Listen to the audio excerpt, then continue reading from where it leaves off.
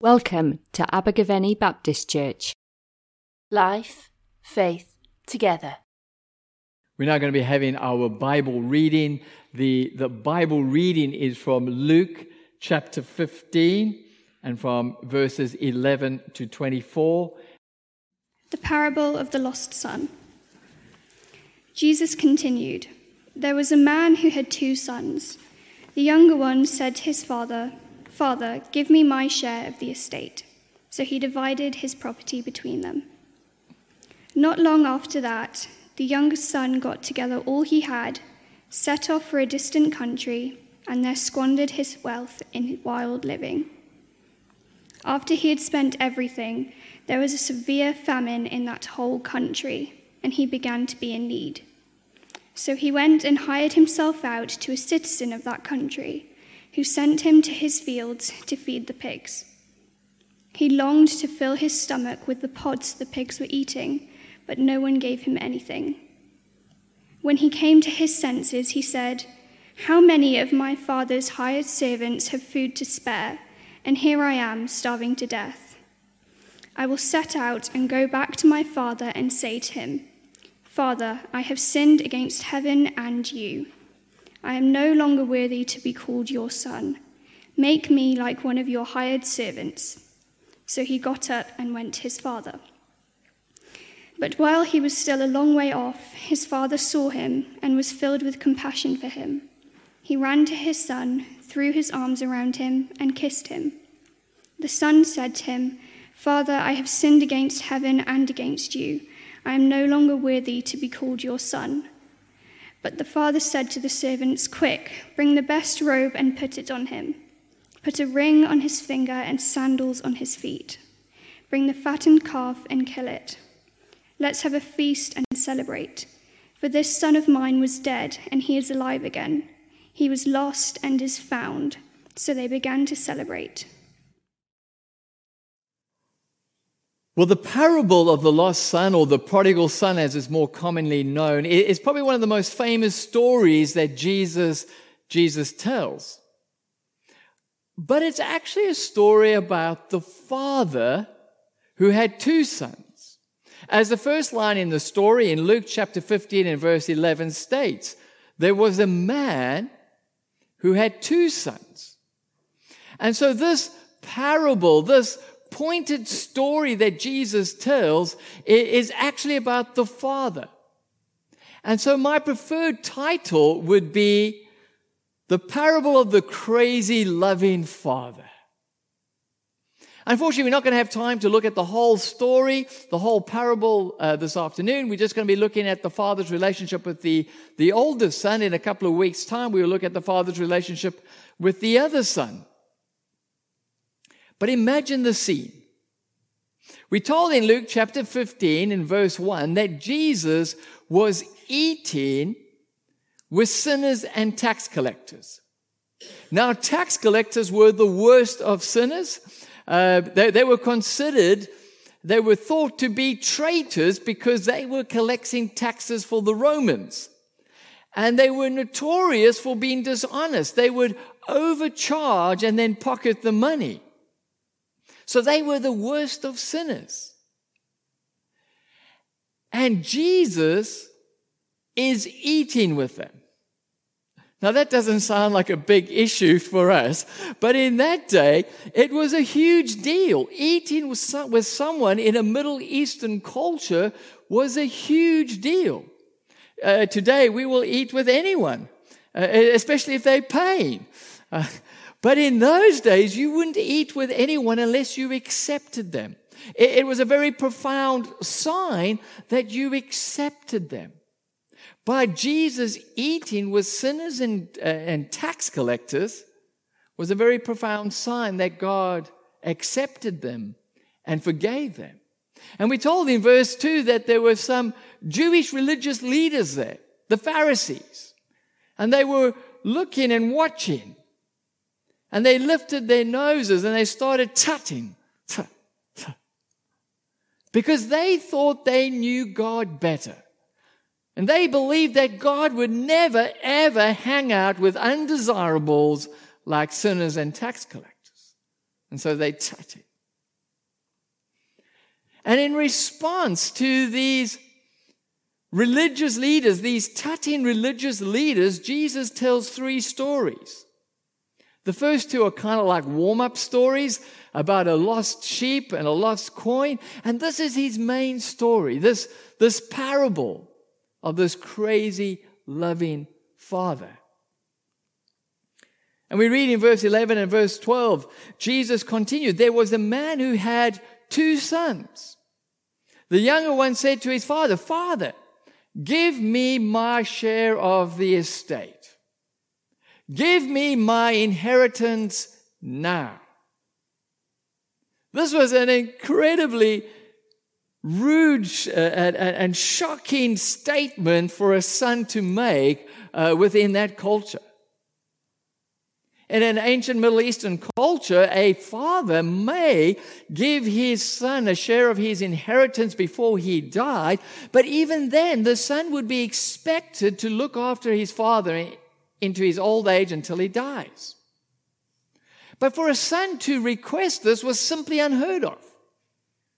It's kind of like the son saying, I wish you were dead.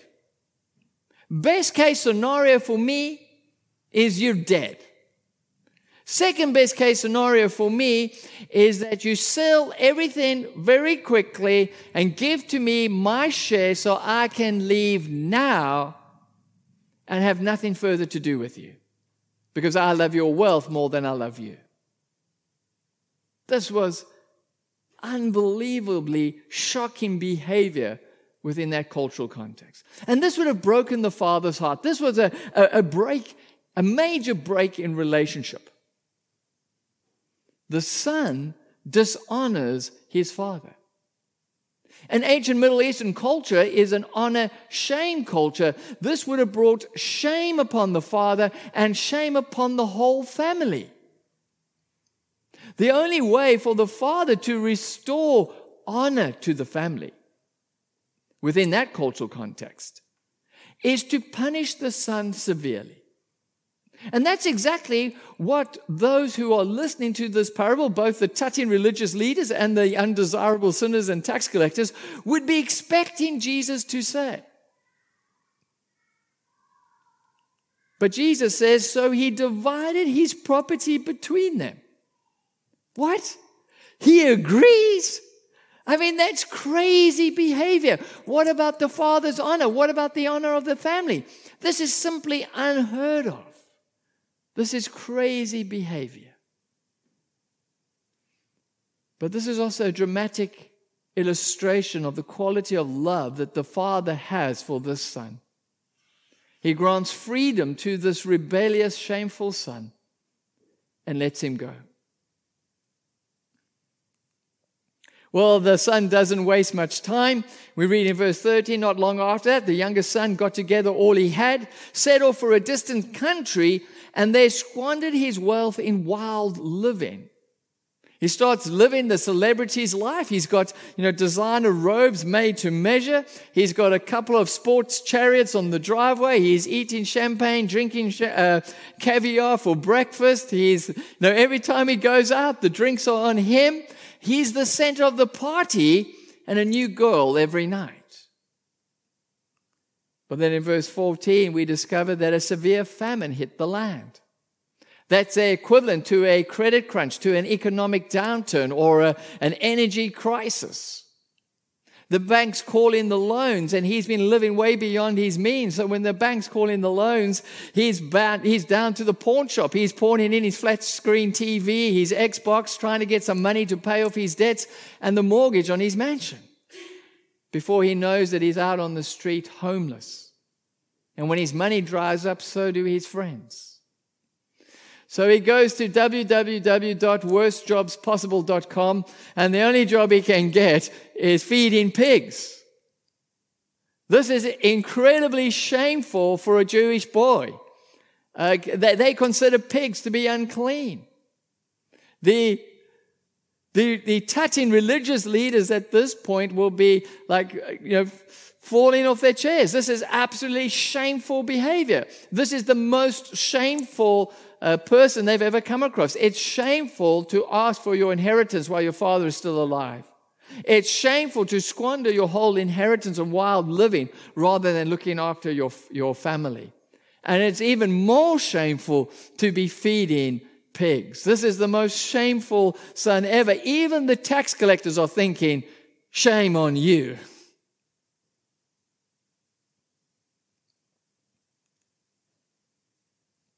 In fact, even in his village, they would have held a funeral. In an ancient Middle Eastern village, when you do something so shameful, the village would have held a funeral for that son. He would have been dead to them because of the shame he had brought onto the father and to the whole family. We're told in verse 16, it wasn't long that he was so hungry that he was longing to actually eat the pig's food. Verse 17, we're told that finally he came to his senses. He basically says, I am starving to death. Here I am starving to death, but the servants, the hired servants in my dad's household, eat better than this. My dad feeds them and gives them a house to stay in. My dad's a great guy. I need to get back to my dad. He'll never accept me as a son. Perhaps he would accept me as a hired servant, as a cleaner or something. And so he rehearses a speech in verses 18 and 19. He says, Father, I have sinned against heaven, that's God, and against you. I am no longer worthy to be called your son. Make me like one of your hired servants. Verse 20, so he got up and he went to his father. He walked back to his father.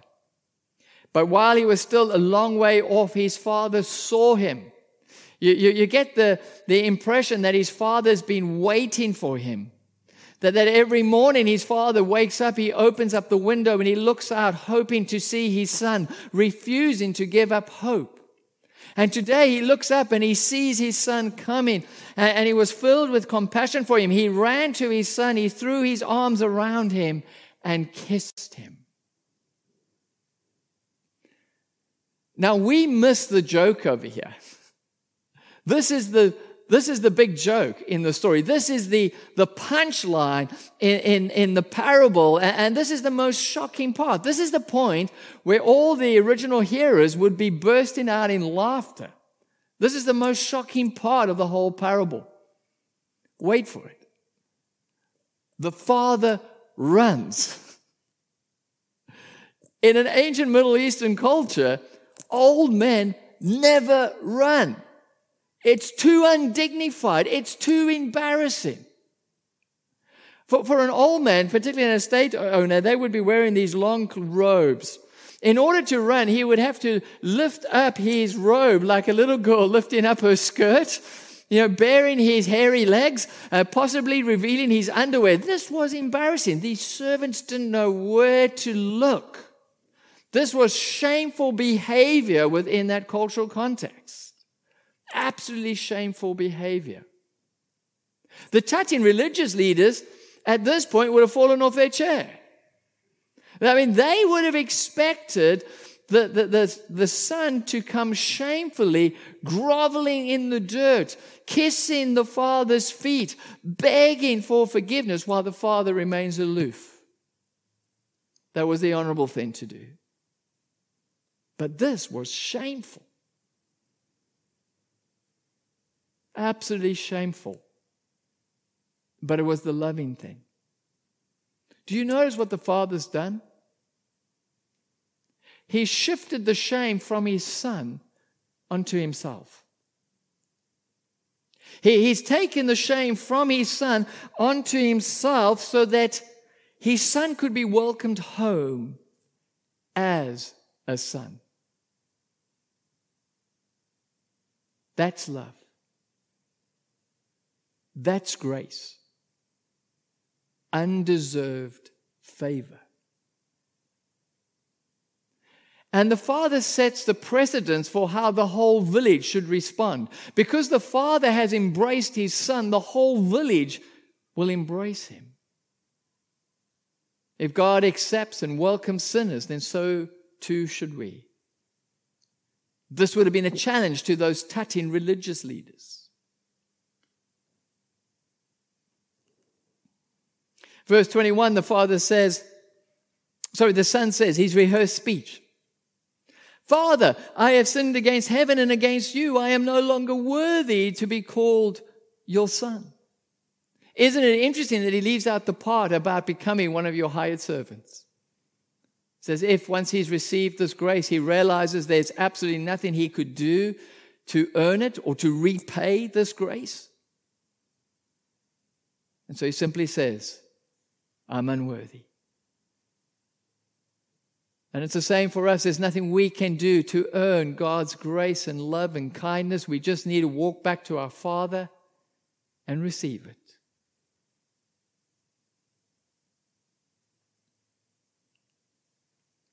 But the father interjects in verse 22, quick, bring the best robe and put it on him. Now the best robe would have been the father's robe, his best ceremonial robe, his best suit.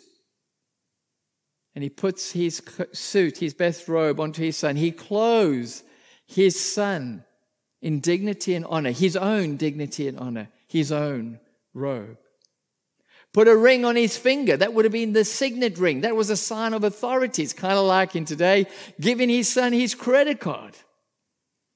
He restores him to full authority. And sandals on his feet. Servants don't wear sandals, only a son.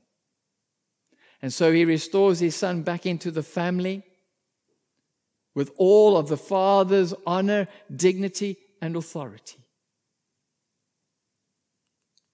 Verse 23 and 24, bring the fattened calf and kill it. Let's have a feast and celebrate. For the son of mine was dead and is alive again. He was lost and is found. And so they began to celebrate. And over here, the father goes way over the top and he totally blows the whole entertainment budget for the year and says, kill the fattened calf. We're going to throw a huge party for the whole village. You see, God simply cannot contain and restrain his joy when people return to him. You might think, but that's not fair. He doesn't deserve it. And you're absolutely right. Because it's grace, undeserved favor. It's love. He didn't do anything to deserve it. He just walked back empty-handed. He didn't ask for anything. And God just lavishes his love and his grace and his goodness and his kindness and his forgiveness upon his son.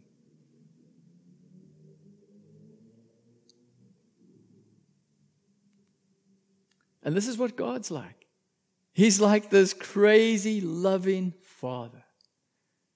And all too often we're like that shameful, rebellious son. We think we know what is best. We like to do things our own way. We act as if God is dead. We don't desire to have any relationship with him. And we waste our life and ruin our life. But God is waiting. Waiting for you, longing for you to come to your senses. And when you do, he comes running to you. He has compassion for you. He embarrasses himself with his expression of love for you because he loves you. And he throws his arms around you and he embraces you and he kisses you. We haven't done anything to deserve this. We don't deserve this, but he pours his dignity and his honor and his authority upon you and restores you into the family. Because he simply cannot contain his joy. He throws this massive party for you and celebrates. Because he simply cannot contain his joy when people return to him. And if this is not your picture of God, then you don't know God.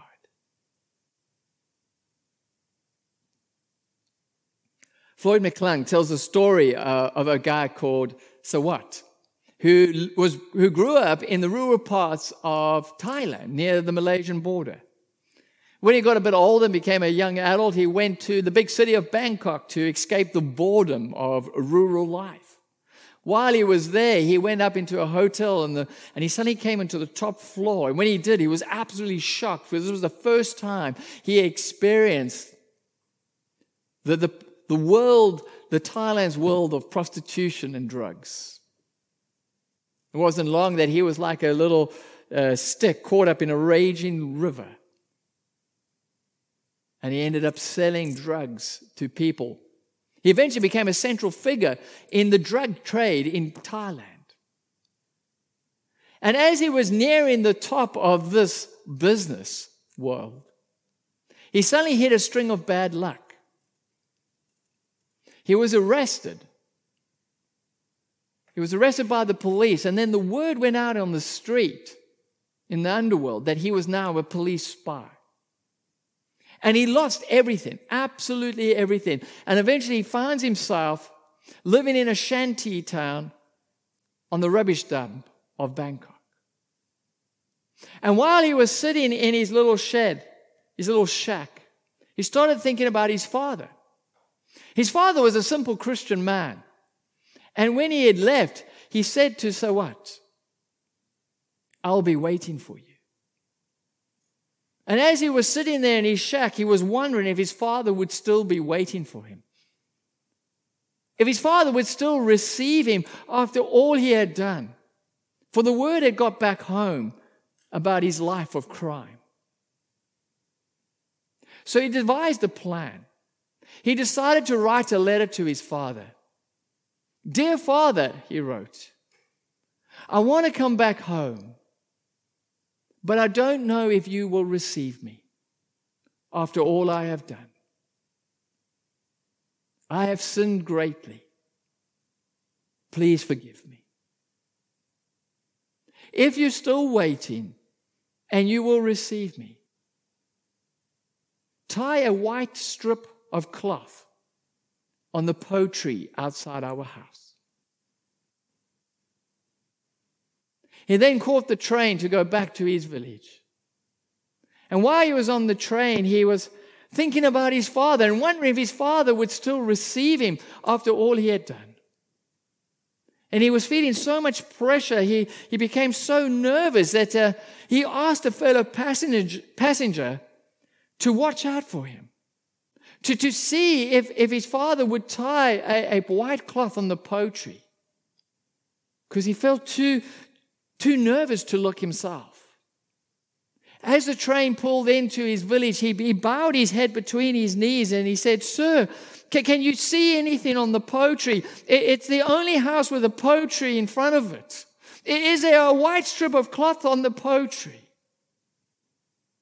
"Young man, your father has not put one piece of white cloth on the po tree. He's covered the whole po tree with white cloths."